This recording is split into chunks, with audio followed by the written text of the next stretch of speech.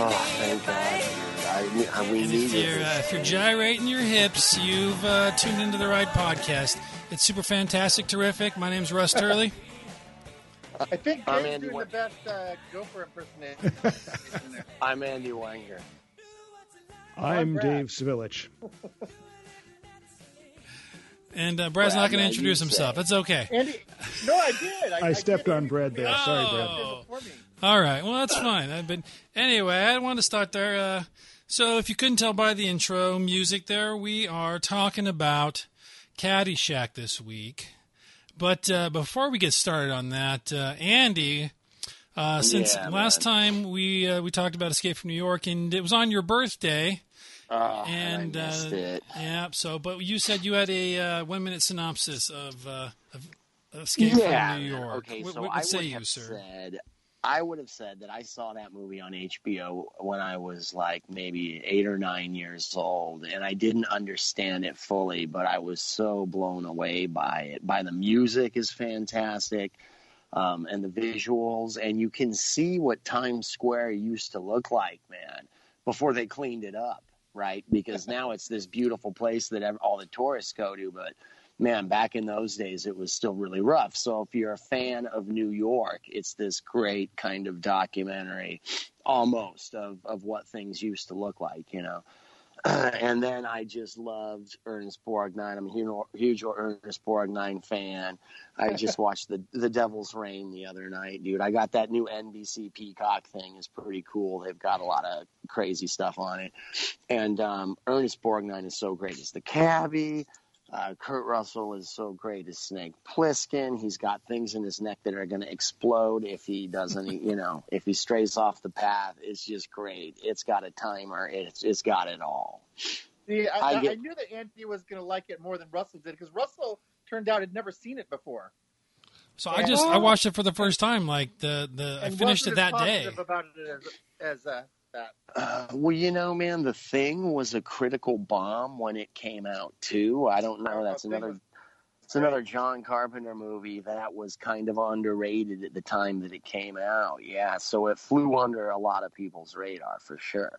Yeah. But the music is so good in those John Carpenter movies, including Halloween. He wrote the theme to Halloween.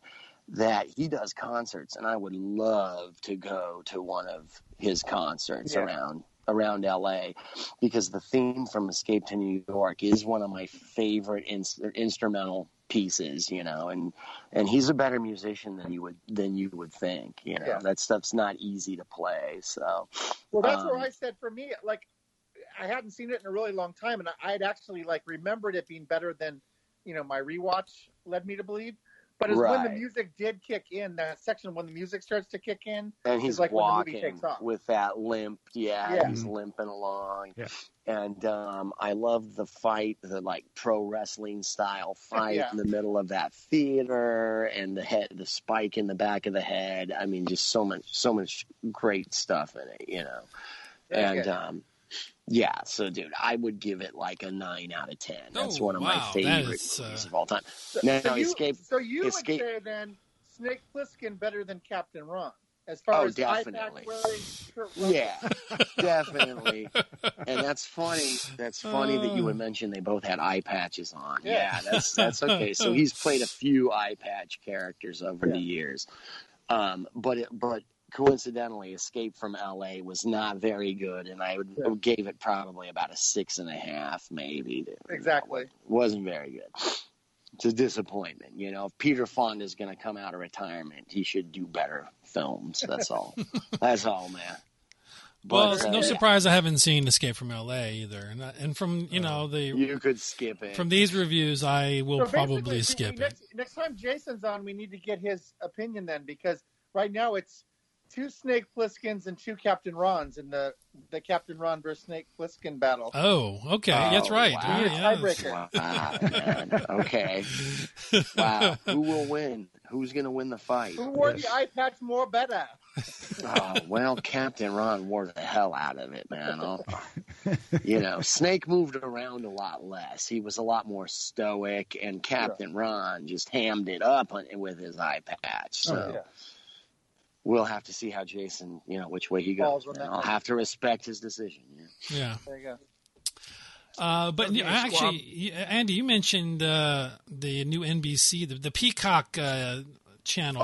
How was that, man? I didn't know that dropped already. Well, what's up with that? It's totally dropped, and the thing that's got on it that I love is all the old Universal monster movies, and if it was Universal movies, then it's on this thing. And, they made movies during the 70s and 80s that were just frigging blockbusters, dude, sorry.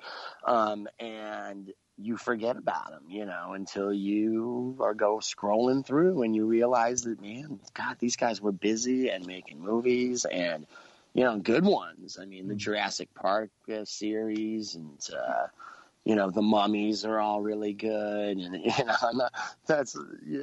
made ones that are better than that, But like Caddyshack's on it, all the Animal House, all the National Lampoon stuff. The new frustrating thing is there are too many of these damn streaming services. I just recently dumped the DirecTV to save a little extra money during my COVID pay cut. And, right. And I've been watching tons of stuff, but then all of a sudden you see something on your smart TV. It's all, this movie's available, and you go, oh, that's on Vudu or that's on. Yeah, right. Yeah. You got to subscribe to Showtime for a month. Services. Yeah. Well, the problem with the NBC streaming thing now is that there's not like a must-see thing. There's no Mandalorian type thing that's going to make people get it, And I think that's part of their issue. Yeah, nobody's going, oh, I can't wait to watch those old Universal movies from 1930. Right, and so I wonder if they have anything in the works, like a Stranger Things type thing. Right, that would make people, Yeah, because I just I got a 30-day trial to the CBS All Access. I wanted to watch that Star Trek Discovery and the Picard. Yeah. Mm-hmm. And so far the Star Trek Discovery is hands down a lot better than Picard. Picard is kind of a mess. It's very disjointed, it feels like, and I'm like, did I miss something? And I rewind, like, no, I didn't miss anything. It was just like a lot of weird cuts. It's hard to catch up with a character 20 plus years after the last time you saw him. Oh man, and poor Patrick Stewart is just he's past his prime. He's in his 80s now. Okay, so wait, let's wait a minute, because Brad posted Wilford Brimley passed away, and we were all bummed out. But Brad posted something on Facebook, which was like a kick in the balls to me. Go ahead, Brad. First of all, who thought he was still alive? I kind of thought he might still be alive. No, because I remembered hearing that I didn't remember hearing of him dying, and I knew that I would hear of it. But you know what I mean? Yeah. But I didn't think. Remember, he was doing the commercials for the diabetes, like diabetes. The diabetes, like 15 years ago, and this was the shocking thing. Like, okay, so this is the thing Andy's talking about. It said Wilford Brimley died, and it said at age 85, and I was like, oh, age 85. I'm like, oh, is this like one of those recycled old stories where someone didn't know he died 15 years ago? Like Brad, I thought maybe there was an outside chance he was like 98 and just kind of invalid and maybe Alzheimer'd out somewhere or something. When I heard he died, I was expecting to hear he was close to 100 years old. Now, what year did he do Cocoon, and how old was he then? He seemed about 85 then, right? Cocoon was in 1986. Oh, okay. I thought it was 83. He seemed ancient then, man. At the time, apparently Wilford Brimley was only 49 years old. No! Yes. Okay. No way. So I started researching this. I'm like, oh, there's no way. I have to research this. Right. It can't be true. The first thing that comes up when you research it online is like a comparison picture of like Paul Rudd, who we've all declared a handsome man. Right. At age 49 next to Wilford Brimley at age 49. Who was already an old man? Oh my God! Yeah, so apparently Wilford Brimley was 49 years old, and the other guys in that movie were much older. They were. Don Amici was on his deathbed practically. He had one foot in it. Yeah, exactly. So I have Wilford a theory. Brimley was 50 when he did Cocoon, basically. Yes. 49. That is wasn't even 50 right. yet. And Dude, he was my age when he did Cocoon, dude. Yeah. And so all I can guess is that at some point he fell into playing an old man, Apparently. and was good at it or something. And he's like, I can work if I play an old man, or I'm not getting those, the leading man sexy roles anymore, or if ever. And so, that's. But that was just like shocking to me. Like I had to with everything nowadays, I always research it a little bit more because everybody posts so much crap that I just anytime I see a news article that just doesn't make sense, I gotta research it. Well, the weirdest thing, real quick, about Cocoon, is I remember him at 49 years old moving like an old man, and he would kind of hunch his shoulders up, kind of shuffle along. He was just a really good actor, and he was just acting. Yeah, it's fantastic. Well, the weird thing is, if you think about it, because Cocoon's the first thing that pops into your mind when you think Wilford Brimley, if it's not the 1980s commercial or the Quaker oatmeal ads, right? And the story in Cocoon was these old people that jump into this pool with these alien pods and get some of their youth back. So what if Cocoon is a true story? Whoa. Wow. Something at the time, he was being reset. Whoa, dude. And that juice finally here's a question. And it just wore off. Here's a question for you. Okay, Brian Dennehy was in that. Yeah. Right. Yeah. Okay, and he just passed away this year. Yeah. At 80. Right. So he was. Brian Denny, he was young. Yeah. Wow.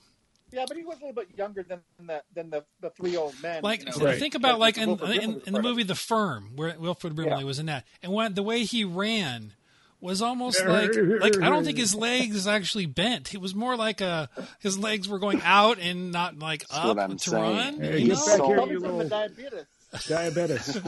Oh, that's man, true. We did have. You know what? Go keto, folks. That's well. Then again, how did he last so long? If he had the diabetes 20 years ago, apparently all those drugs that he was shilling were working. I guess. Well, I'm telling you, he jumped in the pool with the alien pods and he got cured. Okay, all right. Here's one jumping back a little bit. Okay, Angela Lansbury, still alive. Okay. Yes. She kind of fell into playing mother characters in the 60s. Totally. Okay, Blue Hawaii. Elvis Presley was 26 in that. Angela Lansbury, who played his mother, was 36. Oh, man. Oh, no way. Well, she was still really good looking at that point. She was still probably, Or, how about the Manchurian Candidate? It was did you ever see that? The original? Uh-huh. Yeah, she was 2 years older than Lawrence Harvey, who played her son. Wow. So it's that's really creepy. That's Hollywood. She started playing the mom character so young that she stuck with that. Right. Oh, Florence Henderson, when she started doing Brady Bunch, said, "I'm never going to get another role again. It's not like a mom," and she was bummed about it. Well, she was doing Swedish porn films or something like that. Get out of here, man! If that were true, David, if that were true, I would have seen it all. Challenge accepted. Yeah, exactly. I'm not saying she was doing those, but it was like she was off doing obscure stuff in Sweden. Oh. Well, she was a stage actress. Right. That's her and the dad were classically trained actors. Have you guys been watching those the YouTube clips about all this old TV also? Because I just watched all and got all refreshed on all this Brady Bunch and Gilligan's Island. It brings it all right back. Yeah, man, it's great. Well, you know who they were originally looking to cast as Mike Brady, right? Who? Gene Cassidy? Oh, Gene Hackman? No way. That's right. Yes. Wow. He dodged a bullet on that one. That would have been quite different. Bobby, give me the fucking key. You know what I mean? Give me the effing key. Give me the fucking key. Screaming at Greg, dude. Greg's got a dent in the car. Looking at him. I wish he had made it. Oh my goodness! I know. Because we have so much success with the 16 Candles, we've gone to this, these 80s movies thing. But it might be fun to revisit some of the sitcoms from that era. I could talk about Brady Bunch and some of those shows for Oh yeah, man, they were fantastic. Especially since there's nothing new coming out, Yeah. That's good. Go back to the classics. Yeah, might as well. Speaking of classics, Brad. Okay, good. You got something else before we start Caddyshack? Oh no, I'll bring that stuff at the end. So we come up to our topic of the night, Caddyshack. Is there any way we could hear the song a little bit one more time? Oh, absolutely. I got that right here. Please, and let's just give it like a good 10 seconds or whatever the minute maximum is we can. Oh, yeah, there's this breakdown. Sorry. Yeah. Hang on, here it comes. Best part right here, coming up.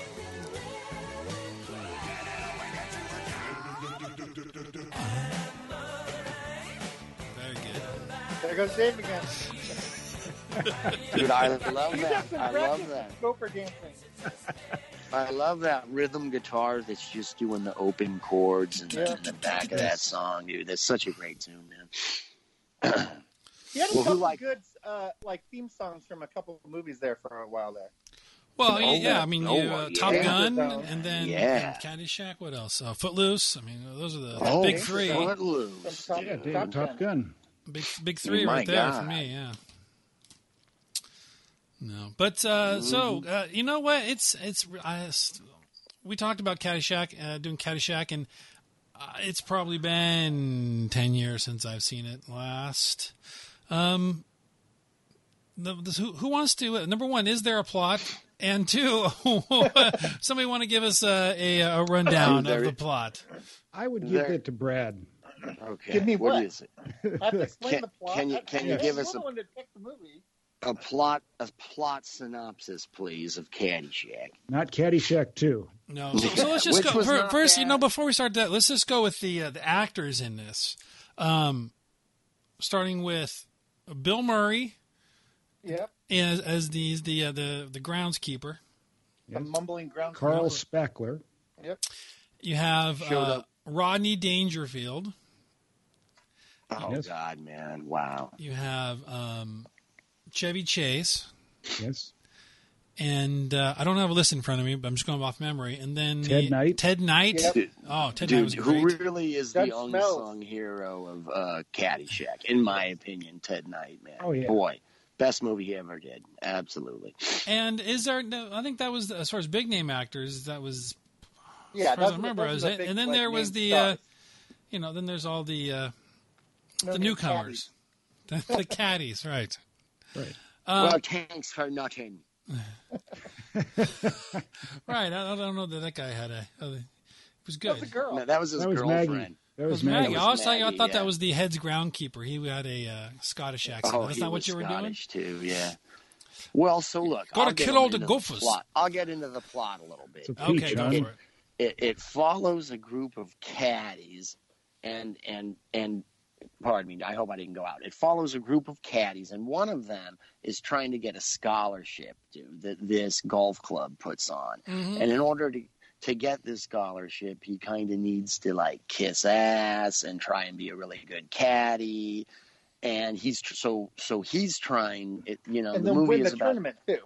right, and he needs to win a tournament. And in order to win this tournament, he teams up with this ace golf bum who's like a tennis bum, but a golf guy, and he's really good, dude. And he's rich, and he's like a trust fund kid who's never had to work for anything in his life.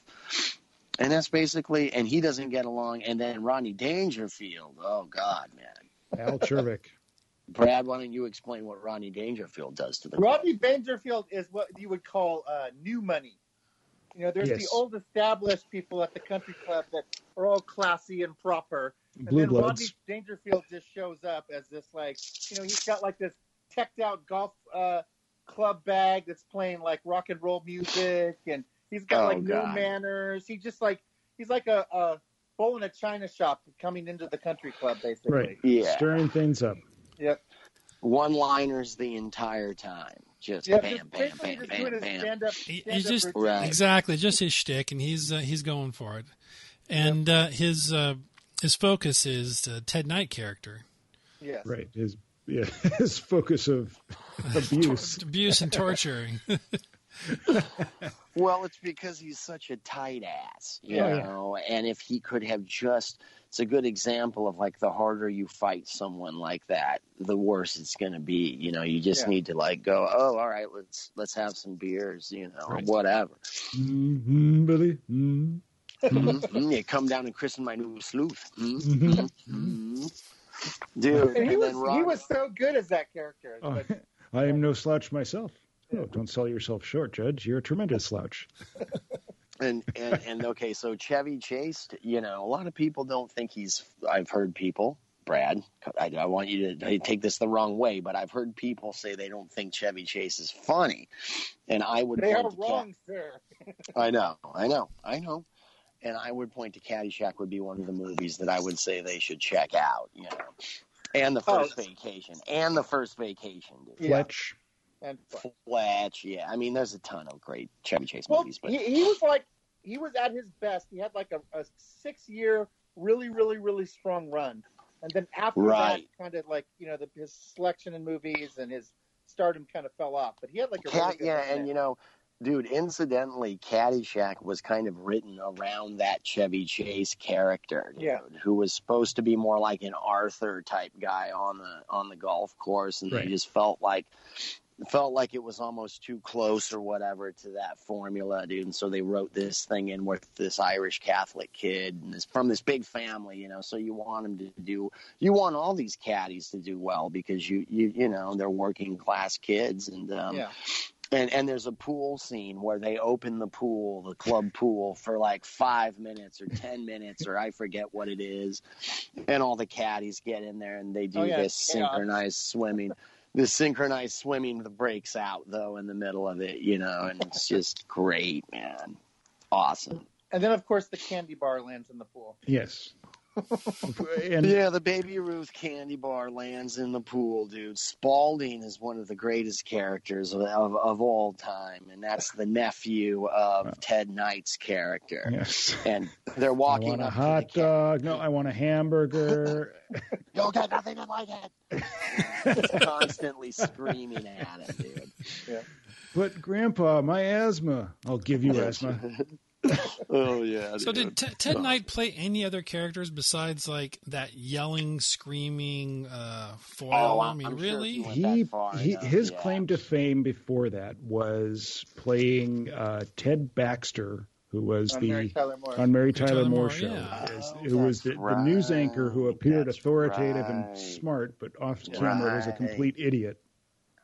I forgot about that. So he was on a smash. He was Ron Burgundy before there was a Ron Burgundy. Yeah. Well, I'm sorry. No, so wasn't he also in Too Close for Comfort? Was that Ted? He was. Oh man. That show just never did it for me. Oh, I loved that show. What was the character, the upstairs Monroe? Monroe, absolutely. Schneider was and then Schneider's little cousin. Oh, see, I'm getting my crappy sitcoms confused. That would be one day at a time. The point was brought up that a lot of people just don't dig Chevy, and for me, that is like so the opposite. You know what? I kind of understand that, though. You know, Chevy Chase is like, if you vacation movies. Yeah. Okay, fine. Clark Griswold is just like one of the best characters ever. The original, definitely the funniest. The original Vacation and Christmas Vacation. Yes. And even perfection. A sleeper hit. European one is the least popular. Absolutely, no. Yeah. Give Vegas Vacation another chance. Vegas Vacation is one of those movies that grows on you. The first time you saw it, you're like, sure, it was good, but not as good as Christmas or the first one. But it totally grows on you. There's a great line in Vegas Vacation, because they've had different kids in every movie, where Chevy Chase goes to the kids. He goes, the kids are growing up so fast, I hardly even recognize them. Yes. Totally. But I think European Vacation was watchable. It had its moments. It just was. I think there was some miscasts. There were some miscasts involved with the children. That's, it was the Audrey actress in that one. I mean, I like her, but I don't know.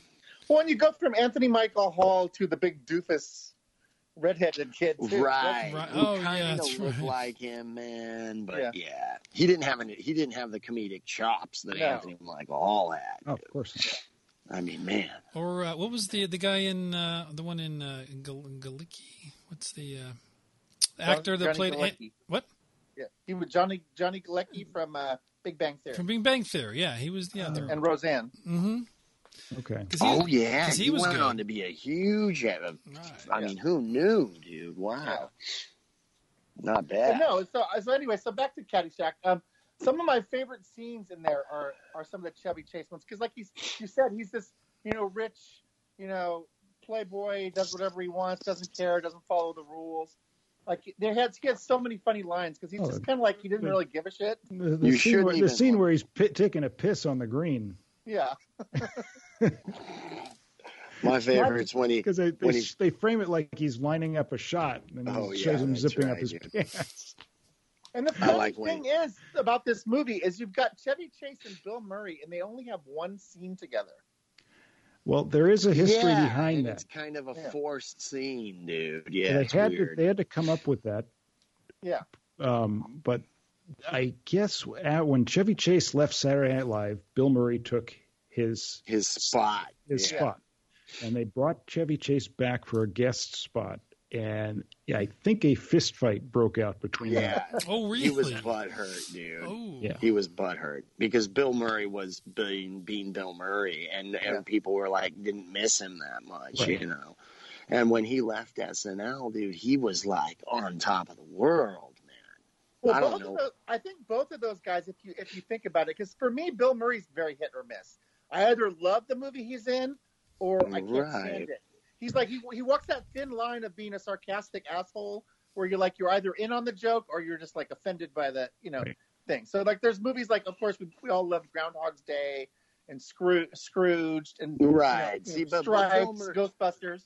But then there's other movies like What About Bob where I was just like, come on. Baby steps. Come on, Brad. Baby steps, man. What the heck? Yeah, that was a great movie. But my point is both of those guys are very like kind of sarcastic. And I could just see them not mixing well, like I bet they're both a little bit of an asshole every once in a while. Oh, there was probably cocaine involved back in those days, man. That was everywhere. A&E for a while was doing these like 2-hour documentaries on like the making of some of these movies. I watched the Jaws one, the Caddyshack documentary was almost as interesting as the movie itself. They were just talking about how it was like a non-stop party scene. Right. And they didn't even know if they were going to get through the movie because people were partying too much. Yes, dude, every night if just you get a getting chance absolutely to ever see that, you got to shit-faced. watch the behind the scenes of Caddyshack. It's amazing. And Brian Doyle Murray, Bill's brother, who was one of the writers, and a lot of this was based on his time as a caddy. So these are a lot of these characters were based on real people. Oh, I love the Italian kids, man. There's like an Italian family, that's in the caddy group. Yeah. I don't know, but it's so funny, man, because there's a scene where he wants to buy a Coke and the lead caddy and he locks himself in this cage, and so he gets kicked out of the cage by Brian Doyle Murray. And this fist fight ensues, and they tip over the gumball machine, and all the candy goes all over the ground, and they all start picking up the candy, dude. He's just so pissed, man. What does that say? No littering. What does that say? No fighting. Yeah. It's great, man. It's a great movie, but I heard they barely got through it. Yeah. That it was very dysfunctional. No, it's a fascinating documentary. And maybe this is common knowledge, but is Brian Doyle Murray in every movie that Bill Murray's in? Because it's close, man. I think Bill Murray tries to feature his other brothers. It's like Clint Howard is always in Ron Howard movies. I mean, no matter, even if it's just a tiny bit character, you're like, oh, there he is. All even right, Solo. Right. Everyone. With his, he does a lot of voiceover stuff. You hear him in cartoons all the time. He's the voice of the Flying Dutchman in SpongeBob. Yeah, right. And Captain Knuckles on a series called Flapjack, which is very funny. How do you know that? Really?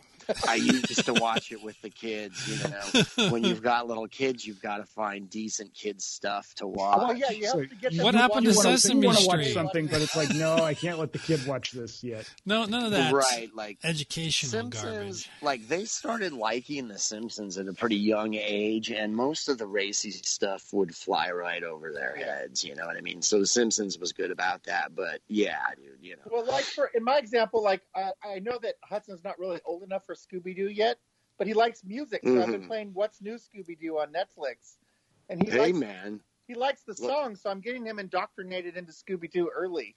Oh, like age 3, man. Teach him to be a meddling kid.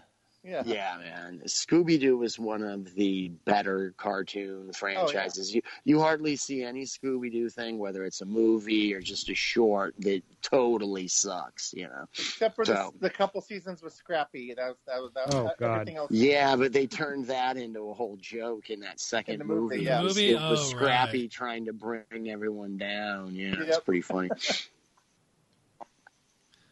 All right, so so let's talk about Bill Murray's character, because it's very just very one note for me. Always was, like, you know, he's just stoner drunk guy, dude, you know. Hey man, Russ, supposedly he got no direction on what he was supposed to be saying or point what the camera he was at him and just let him go. Is that right? He just shot wearing what he showed up in that day. They put a hat.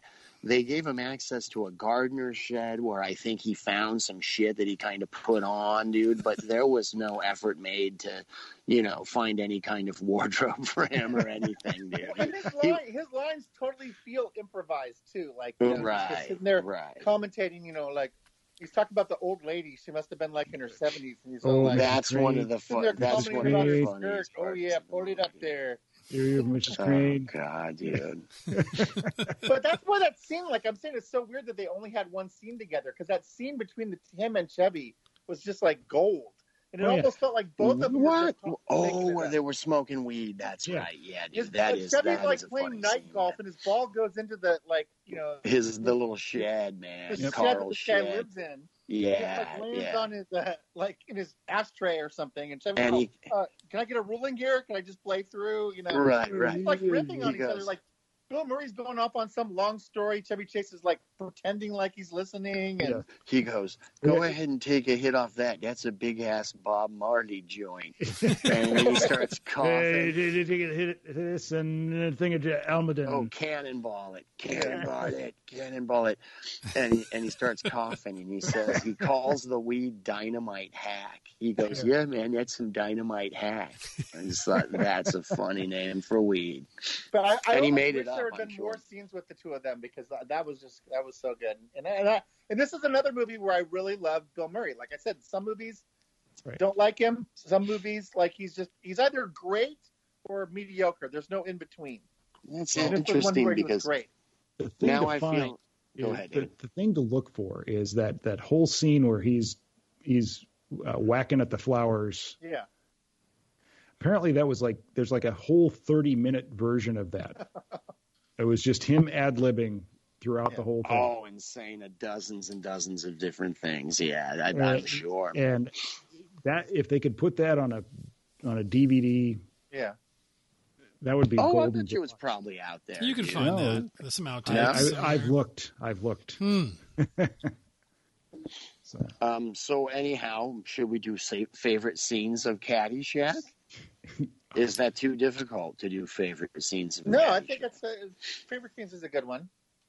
Okay. Now, the look on Russ's face tells me he might not even have a favorite. You know, I do have a favorite. You know what? My favorite character was the Ty Webb character, Chevy Chase. Yeah. Whenever he was playing golf, he would, no.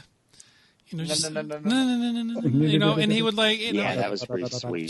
Just be the ball. You know, that was be the ball, Billy. And he goes, "I'm not talking. It's hard to concentrate with you talking, sir. Sorry, I'm not talking." So pretty much, you know, any scene with Chevy Chase. I found you guys really like the Bill Murray character. I'm like, and his scene, like that one with he and Chevy Chase was fine, but I think it was funny because Chevy Chase. on this particular. Right. Anyway, dude. But I would say the golf scenes with Chevy Chase were my favorites. Oh, absolutely, man. Now, the golfing. Now, Dave has been quoting this movie relentlessly, so he's got this movie memorized. Serious. All right. You quote this movie like I do. Okay, I would have to start with the golfing in the storm. The bishop, the Lutheran bishop out there golfing in the storm. Yes. Mm-hmm. Yeah. That's the best day ever. Like club record. Well, I don't think the heavy stuff will come down until later. Oh yeah, that's pretty classic, man. I forgot about that. And then of course he gets struck by lightning. Yeah. And Bill Murray just kind of puts the golf bag down, kind of slinks away. Yeah. Very good. Dude, what's your favorite, Andy? My favorite scene is where Rodney Dangerfield gets into a confrontation with somebody out on the greens, and it's fairly early in the movie. He's still kind of introducing the character, and the caddy, he gets into an argument with that Italian kid that I liked, and he kind of likes the Italian kid because the Italian kid's just kind of like not putting up with his shit, he's kind of pushing back a little bit, and at one point, the Italian kid goes, "So, what are you going to do?" And he goes, and Rodney Dangerfield goes, "So, I'm going to dance." And he turns on this car stereo that he's got built into his bag, and Journey's Any Way You Want It. That's the way it comes on.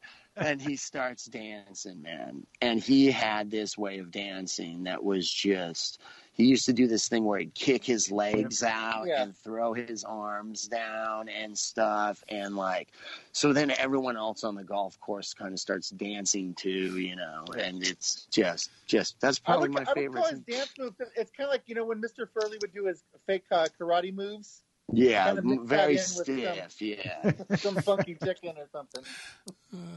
They were kind of an Elaine Bennis thing going on. Oh, yeah, exactly. What about you, Brad? What's your favorite scene? For me, it's I'm also going to have to go Chevy Chase here. I like the scene where he's trying to seduce the girl. I can't remember her name right now, but she was also the girl that was in Tron. Lacey Underall. That's her character name. Yeah, Lacey Underall. Anyway, she was the hot one when she walked by the pool, everybody's heads turned. Yeah, she was in Tron. I forgot about that. All the caddies sucked in their stomach in the pool. Is that the scene? Yes. Yeah, trying to impress her. That's good. But anyway, Chevy Chase is he's hitting on her, and he's playing piano. And that was Cindy Morgan. Sexy massage, but it's all ridiculous. The oil's spilling everywhere, which is exactly what happened. Chevy Chase and Steve Martin are the reason why I have no move as an adult, because when you watch their movies and the moves they use on the girls in the movies, they never work. Like Clark Griswold, jumping in the pool with Christy Brinkley. I feel like watching Chevy Chase and Steve Martin probably ruined my chance of being able to have moves with girls. Because I was watching how they were, doing it. It worked. It worked. Yeah, it worked for them, but no. But he does some funny. I can't even remember it offhand. It's been about maybe 5 years since I've seen it. But he does some stuff there that was just hilarious. He's starts singing. It's just very Fletch. Chevy Chase at his best style. Yeah. So I'd go Chevy Chase. Yeah. Trying to romance the second favorite scene. Me, second favorite scene? Yeah. But go to someone else first. Let me reverse order. Brad's first. Oh. I'll go. The whole scene with the boats. Oh yeah. Yeah, the destruction. Remind me. It's been a while. Okay. Ted Knight is christening his new yacht, the Flying Wasp, down at the yacht club, Billy, and so he's down there, and Rodney Dangerfield sees him Rodney Dangerfield's out on his big 50-foot Uniflight powerboat, and he's like, hey, that's my buddy. So he wants to go over and talk to Ted Knight. So he has on his boat, which he owns, he has tons of money, but he knows absolutely nothing about how to drive a boat. Yeah, he's going 35 in the 5 mile an hour no wake zone. Yes, exactly. Causing just utter destruction and chaos wherever he goes.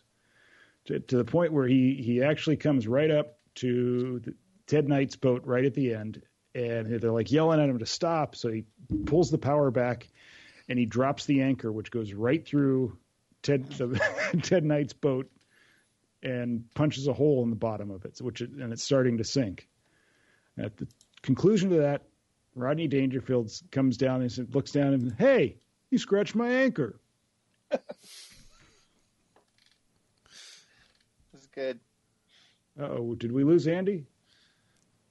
Oh, he's muted. He's muted. Hello, sorry, I was muted. I'm unmuted. But what I was going to say is that that was funny. I was wondering how come you guys weren't letting me butt in. Now I know my mic wasn't on. When his Ted Knight's wife has a bottle of champagne, and she at this very modest little sailboat, and she's going, I christened thee the Flying Wasp, and she hits the bowsprit. What do you call that that's part the of the bowsprit, and just rips the thing right off. And the thing falls right off into the water, and Ted Knight grabs it and puts it underneath his arm. Well, get some glue. Get some glue, dude. It just comes right off, man. And then Rodney Dangerfield comes charging over in his boat, so they just can't win, man. And he's dressed up like an admiral, dude. He's wearing navy whites with yacht rock outfit. Yeah. Scotch outfit. Yeah, exactly. Scotch ad. Yeah. I probably like the scene where Bill Murray has the scope on his shotgun, and he's talking about how the only good gopher poontang is dead gopher poontang, and how he has been issued a license by the government to kill gophers, and some of the best improvisation, I think, in that scene, dude. Yeah. So that's my second favorite scene. There's some scene where Ted Knight is trying to win Ty's character over to his side, and the whole, we need to get this, this crazy out of control guy off the golf course. Oh right, yeah. And Chevy Chase's character kind of listens to him and bullshits with him, but then turns on him, and, which leads to the whole big golf game. Yes.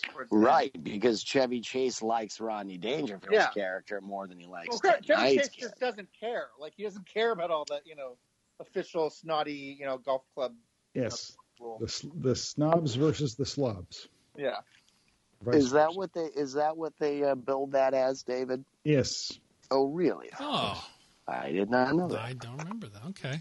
Yeah. Because I play golf, I appreciate the golf scenes. I think one of my favorites was when Rodney Dangerfield, come up to, because of Ted Knight, he's like, hey, bet you $100 you slice it into the woods. Dude, I know, man. And Ted's like, there's no gambling at the club. What's it called? It was called Bushwood. Bushwood. Yeah. There's no gambling at Bushwood. And then Ted Knight proceeds. Illegal at Bushwood. He proceeds to slice it right into the woods. It's so good. Well, they were perfectly cast opposite of each other, because you couldn't get better than Ted Knight's stuffy, overblown attitude, and Rodney Dangerfield is just he'd be obnoxious at any party kind of guy. It's pretty funny where he cuts in and starts dancing with his wife too. At that, there's a party scene that's really funny. $12 the hard way. Yeah. Funny. Now the funny thing is that they did do a sequel, Dave Saville. and they obviously couldn't get Rodney back, so they just got Jackie Mason, who's basically the same character. Who was really funny, right? So you know how Ty would go ta na na na na na na na na. Yeah. Jackie Mason's character went ta na na na na na na. As he's watching this ball slowly roll across, he's doing this with his mind and going, oh, no, no, no, no. Boy, I'll tell you it's hot out here. And, actually, Caddyshack 2 was not that bad of a movie. No, it's decent. It's clearly kind of funny. Caddyshack, but it had some really good stuff like Randy Quaid. Oh, yeah. Crazy in that movie.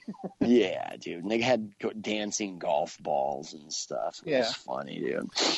Okay, so you know what none of us have said is our favorite scene? Is anyone with this fake gopher?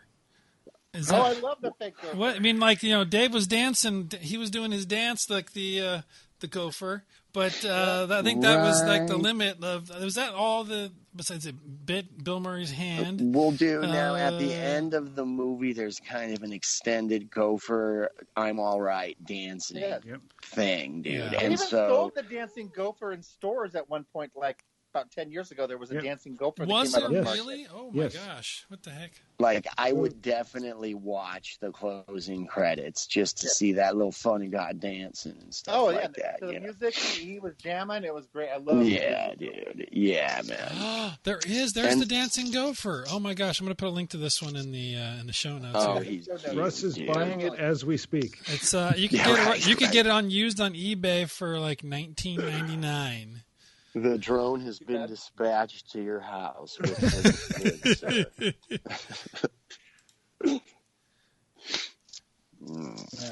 no, definitely good stuff. And the reason this came up in the first place was I think it just had its 40th anniversary. Yes, 40 years. Oh, wow. Yes, we are all that old. So that means Wilford Brimley was like 26 when he did Caddyshack. No, I'm just kidding. I'm so shocked by that. I can't believe Wilford Brimley was 49 years old in Cocoon. That's still the. That's 49. Let's just say that. I'm gonna go as soon as we get off here. I'm gonna go tell my wife all the that Quaker Oats. Little right. Yeah, I'm not eating Quaker Oats ever again. If that's what you look like on the Quaker Oats diet. Dude, there's a scene in Cocoon where he's telling one of his buddies he was able to get a hard on.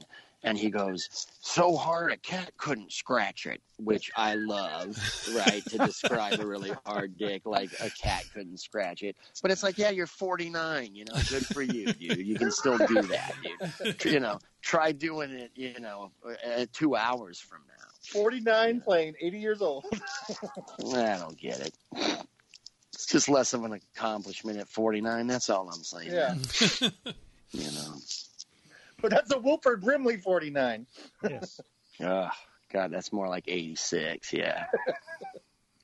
Yeah, I couldn't believe that. He died at 85. I'm like, what do you mean 85? He was 85. Yeah. I was confused. He always did look pretty robust, though, and had that mustache and the big cheeks and stuff. So he was healthy, dude. God bless him. He always played old, though. It's not like he just played old for that one movie, because he was also the old guy in the Ewok Battle for Endor movie. Like he played old for 30 years. Like So when Russell and I worked at the first Blockbuster in California, there was this movie reel that would play like every 45 minutes on these televisions all around this Blockbuster, right? Remember these, Russ? Absolutely. One of them would be like a Broadway one, and it would be all the Broadway movies we carried, and one of them was like a Western one, and it was this character Wilford Brimley as this general. But this younger cowboy is just reading him the riot act, and he's going, "You ain't even a general. You took the train into Shiloh and showed up 2 days late. I know you didn't do nothing. You're a liar." And Wilford Brimley's just this, sat there and took it. Russ, do you remember that at all? Do you remember that? I remember the dancing part. Can't say I remember the Wilford Brimley part, but I do remember that one very well. With the 7 brides for 7 brothers and going courting. All I would do is sit and watch these things, It's weird when you work at places that have things that are on a loop, like what gets stuck in your head. Right, never goes away. Exactly. You're like, I worked one summer when I worked at Disneyland. I was too young when I first got hired to work attractions, so I started in custodial busing at the outdoor restaurants. And one summer, I was at the Village House, which has a terrible soundtrack, by the way. But there was this one kind of upbeat song, like, it was like a polka song or whatever. Nice. It was just like you would wait for that song to come back around the 1 hour loop. Yeah, because you're like, this is that 4 minutes of joy. Right. This is my favorite part of this shitty hour of music or whatever that I have to listen to. Sweeping up trash, cleaning tables, and I get 4 minutes of the little Oompa band. So mine was when we worked at Heidi's Frogen Yogurt. We had this Muzak tape loop. He used to get me free yogurt there. Hey, man, of course. I'm sorry, we can still get in trouble for that. But there would be this Muzak tape, and this is before they had they used to have an FM channel that they would broadcast over. But before that, we had a tape. It was just like a giant 8-track tape, and it just kept going. And I just waited for the Buttercup saying, "Why don't you fill me a Buttercup?" What? Yeah, dude. You know what? Those weren't bad. And then we had a Beatles one too. We had a Beatles one. Mm-hmm. We had like a 60s hits one. Yeah, no, that music wasn't bad. No, when the song comes on, I'm immediately back and with my visor on and my apron, and I'm pumping yogurt. That's when I hear one of those songs. Hey, they made you manager. They gave you keys to the place. You had responsibility. Just what you do with a 15-year-old. Yeah, right, man. Golly. A 15-year-old pumping yogurt. Oh, man. Okay. Ranchero, dude, a ranchero. There's so many comments I could say to that, Brad, but I won't. Well, that's the immediately popped in my mind. It's like this memories. Is that a euphemism for something? Think of my days pumping yogurt. Oh, dude, we pumped so much yogurt back then, guys. Yogurt was so good. Oh, it was ridiculous. Sore all the time. Oh. Your pumping arm was sore? Oh, it was so cold. Big also. Time. Oh, it was so cold, dude. The frostbite. Yeah. Well, what's up? So let's get a go around and let's rate Caddyshack. And I'm going to allow you to, if you've seen it, because if I was remembering fondly, I would say I would give it an 8 out of 10. But after really, I watched a kind of a condensed version. I'm like, let me refresh my memory on this thing. You watched the NBC Primetime Network edited version. Not even that. It was more. Cuts out all the good stuff. More like a 15-minute, all the best scenes from Caddyshack. I'm like, okay. And then now, after watching that, I'm like, I think I remember it more fondly than it really deserved to be remembered. So, but I wouldn't take it down too much. Maybe and I know that maybe you'll scoff, but I would say probably a 6 at that point. Oh wow, man! Wow, 6 out of 10. That's a solid 9 for me. Solid. When I 9. watched it again a couple years back, it's still held up. It's still funny in all the right places. Danny, I've sent boys your age to the gas chamber. I didn't want to, man. But I felt I owed it to them. Dude, here's the thing. So Brad gives it a 9 out of 10, dude. I think in a lot of the movies that got made back then, like Animal House, I didn't really like that much. I would give that a 7 or something maybe. But honestly, I think Caddyshack was one of the funnier movies that wasn't really, so many of these things get overquoted to the point where it's not as good as you remember it or whatever. Yeah. But Caddyshack seems to me to have enough material. There's so much material. The whole movie is kind of quotable, you know what I mean? Yeah, and the cast is just and the cast is really good. So I would give it an 8.5 to 9 out of 10, definitely. If you're a fan of any of those people, you have to see that movie. Yeah. How about you, David? I'd give it a 9 out of 10. It's still fun to watch today. I mean, right.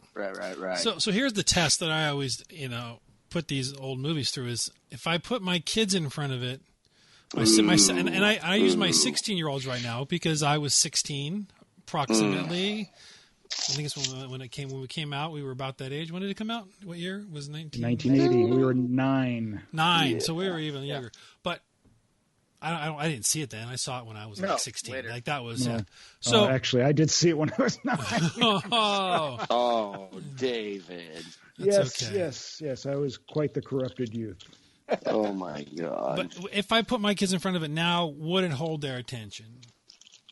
No. I'm going to say and that's the thing. A problem with that theory, though, is movies are paced so differently now, and personally, when I go through comedies, when I watch modern day comedies, rarely do modern day comedies You know, there's a laugh here, there's a laugh there, but none of them hold up to the '80s comedies like that I remember. Oh yeah.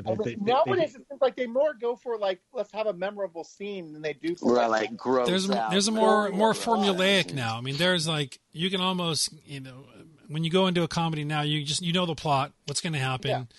I would much rather watch like a really good sitcom or reruns of a really good sitcom than most comedy movies. In fact, most comedy movies that come out now, I'm like, I'll wait for rental or Netflix or whatever. I don't see comedies generally in the theaters anymore. Where they're few and far between. Dude. You're not waiting for Paul Blart Mall Cop 3, you know? Yeah, no.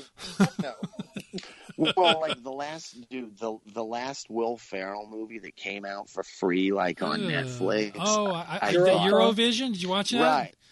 I did. I watched it, and I thought, dude, like I felt good because it was for free on Netflix. You know, if I had paid to see that, I would have been angry about that one. I don't know. I would have been about it. You know, but I watched the whole thing, and at the end, Mallory and I looked at each other like, why did we sit through that? Like, right. I feel like I want that. I want that hour and a half back. You know? Yeah. Right. Yeah. That's what I'm saying. I saw the trailer and just said, "Why did I sit through that?" That's funny. Yeah. Well, I'm a huge ABBA fan, dude. So I had to, I like the music, and there is some good original music in it. There really is some pretty decent, songs in it or whatever, dude. But it just wasn't. His character was not funny, dude. Yeah. That's right. I said. Well, just for me, the trailer just looked like, I used to always say like Will Ferrell was great even in bad SNL sketches. But when you take a bad SNL sketch that usually were like a little bit too long, because SNL is live, so they have to if they've written something that's good for 4 minutes, they have to stretch it out to 8 because they can't, do costume changes for the next scene. Right. Whereas when you watch stuff like Python or Kids in the Hall, they would write things for as good as they were, like however long they were, because they weren't doing it in front of a live audience. So I feel like that whole movie looked like a bad SNL sketch to me. Okay, dude, here's one of the things. I'll tell you this right now, Brad, is these comedy movies that they do nowadays feature really good-looking people, dude, and they're normally in bathing suits and bikinis and stuff like that. Yeah. And good-looking people are not as funny as people who aren't good-looking or attractive or whatever, right? So, you'll see these, knockout attractive people in these comedies, and just by them being knockout attractive, to me, it's going to make it less funny, dude. Yeah. Well, is that racist in some way? I don't know. But it's also... what kind of is that? Come on. To me, it's more of a fucking, look at the original Vacation, which is one of my favorite comedies ever. If it's on, I can pick it up in the middle and watch it all the way through. It had such a good story. The whole story was this everybody can relate to it. It's like everybody's had a road trip with their family at some point, or something funky went on, or something weird happened, or some relative that they met that was like the Randy Quaid character. Everybody's got something like that in their family. Everybody's got a Cousin Eddie. Movies work so well. Everybody's got a Cousin Eddie. It was a tribute to America, really, is what it was, dude. I think the first Vacation. So I just wish that modern day comedies would think more of of the story, and rather than let's have a good scene here. Well, and also it's character as well. Yeah. Because you've got to have some characters that are relatable and as off the wall as they can be. They have to be real. Well, and dude, and the biggest comedic dudes right now are like Seth Rogen and Zach Galifianakis, and their style of humor is really kind of laid. I don't know, dude. It's hit and miss. It's laid back sometimes. Right. But James Franco can be really funny. I mean, those guys can be really funny, but I just haven't seen a movie with all of them in it yet where they have been really funny. There's no Steve Martins right now, Right. There's nobody that. There's people that have a funny movie here and there, but there's nobody that you're oh, I want to go see that comedy because that guy's in it. I think for a while Will Ferrell was that guy, but he was for a while. Oh yeah. Yeah. I mean, Adam Sandler was that guy, Yeah. I saw Uncut. I saw Uncut Gems with Adam Sandler. Have any of you guys seen that? I haven't seen that one yet. I heard it's good. It's pretty good. Yeah, it's pretty good. It's pretty good. I'll review it on the next show, maybe. You know, there's Andy Samberg. Right, that's another guy. I want to see that Palm Springs movie. It was good. It's a time loop movie. It is. It's very. I saw it. Is it good? I liked it. Yeah. Oh, okay. So Russ. So this is interesting. This is right in Russ's wheelhouse. We actually have a guy on our podcast who likes rom-coms, dude. Exactly. So Russ is our go-to guy for this stuff. Because I was gonna rate it like 6.5. You know, like, hey, if you have to watch it, watch it. But yeah, no, it was a decent. I don't have to be ashamed, is what I'm saying, dude. Well, I have to see it just because of the time loop element, because that's like one of my favorite things. Groundhog's Day, for anything that has like a Groundhog's Day type feel to it. Mm-hmm. It's like good, that episode of Future Man. A recent Agents of S.H.I.E.L.D. thing from this season, because their whole season is like time travel. I was telling Russ about. Yeah. They had one where they got stuck in this time loop, and it was like I just loved that episode. It was so good. Oh yeah. Well, my wife knows that actor from that movie, from a dozen other things, from Palm Springs or whatever. You know what I mean? So it was like she was like, "Hey, we're gonna watch this movie," you know. And yeah, definitely much better than your average comedy. Yeah. I'll check that one out. I'm still trying to get through Supernatural. Watch it with Kim. You can't She try. won't let me watch anything until we finish Supernatural. We're on season 12. Oh my gosh! It's slowed down. Like 18 or something. You've slowed down. What happened? You were like on season 11 2 weeks ago. I know. We've been like mainlining it. I'm saying you're going kind of slow. I had to get up like super early in the morning to squeeze some of the Umbrella Academy in there.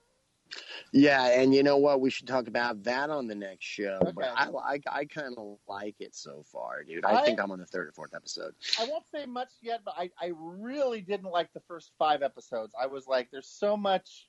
You've done 5 already? Oh man, that's. No, I saw the whole thing.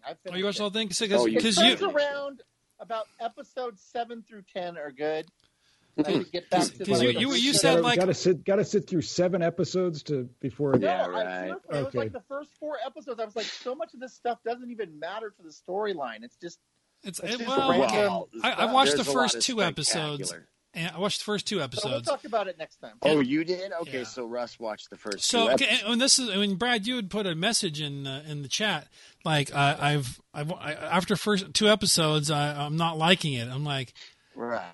And Lori turned to me and goes, I don't think I'm done with this show. I'm like, no, we're watching it together. I'm like, why? Because there are very few that we actually like, and we did the first season together and watched it. Yeah. And I was looking forward to watching it, and then she's like, I'm going to go to bed. I'm like, come on. The second season was just very unfocused until they get through a major portion of the season. There's just these storylines that like have nothing to do with, you know, what I liked about season 1. And all right, so tell me now. Again, Hazel was my favorite character from the first season, and he's literally barely in the very first episode. Huh. Is there any? So you tell me now. Is there any Cha-Cha? Nope. No. See, that's enough. Andy's frozen. Either that or his. I think died. I think it always happens an hour into the show. Andy freezes. Yes. I got to take a screen cap of this one though. Okay. Print screen. Okay, good. Discussing other business here. Are we going to go back and try and do the Get Better Know a Facebook Friend series, or? Because yes. The reason I ask is that Lee Ramsey just sent me a message. We can do it. Should I try and we can do it lasso her? Or?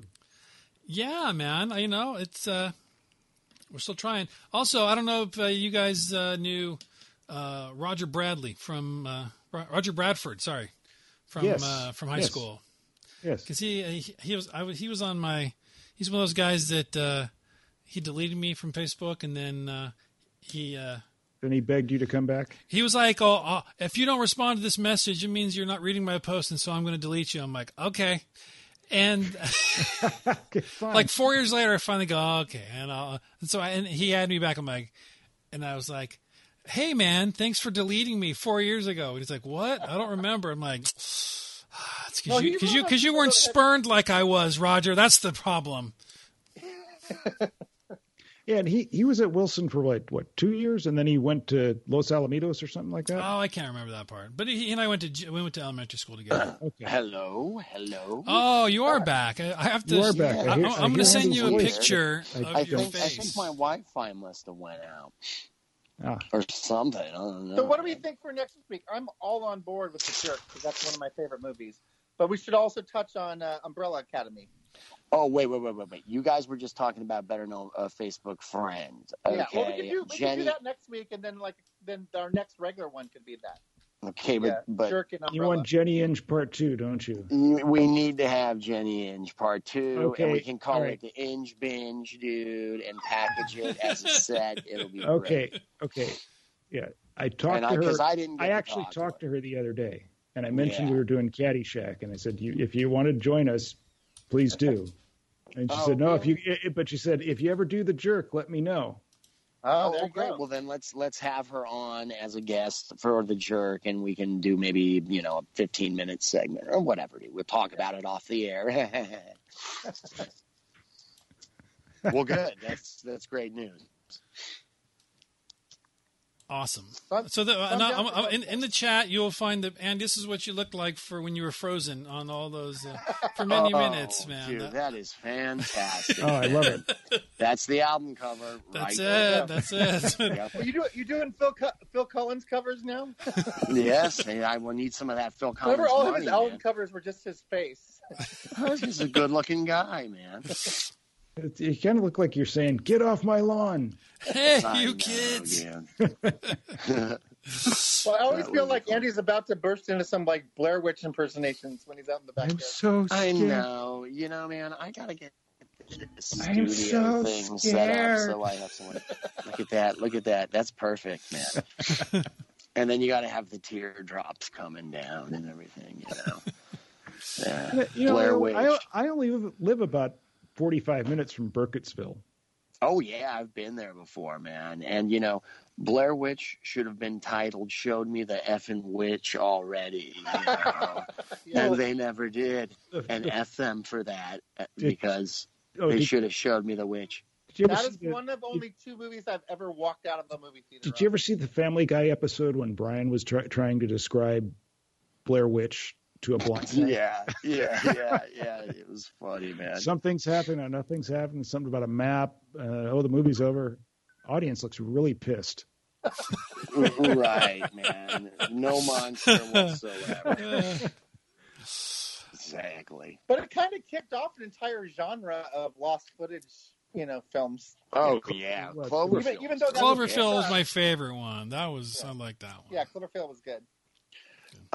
Fantastic. So make sure we reach out to our guest for next week. Okay. Excellent. Yes. All right. So check out. There'll be show notes. You can buy yourself a nice gopher dancing. Actually, I found one real nice one. You can buy it now for $59. Holy shit! That's a little pricey. It's a little much. The 19 one, it's an auction. I won't be filming with this. That one was new in box though, mint. Mint. No. So, mint in box. Mint in box. You can find the show notes at superfantasticterrific.com. You can also find links to Brad's blog, where you can learn about Wilford Brimley in his post and incredible. The incredible, forever old man Wilford Brimley. Yeah. He's the like one a good reverse. About it is if you reach your age 80 look by age 49, then people, then you're consistent for the rest of your life. You don't look like you age at all. That's true. Yeah, that's true. You work for another 30 years in Hollywood with that, just on that alone. Dude, it was a reverse. Dude, Wilford Brimley had a painting of himself in his house that got younger and made him look older. Yes. You know what I mean? Type thing. Reverse story in but flip it. Yeah. Nice. There it is, man. Whoever wants to make the movie, it's there. The reverse Benjamin Button starring Wilford Brimley. Oh, he would have been just great. The old version, the whole movie. All right. Right on. All right, hey, thanks, guys. We'll talk next time. Yes. Yep. See you Good next week. Bye. Bye. Sure.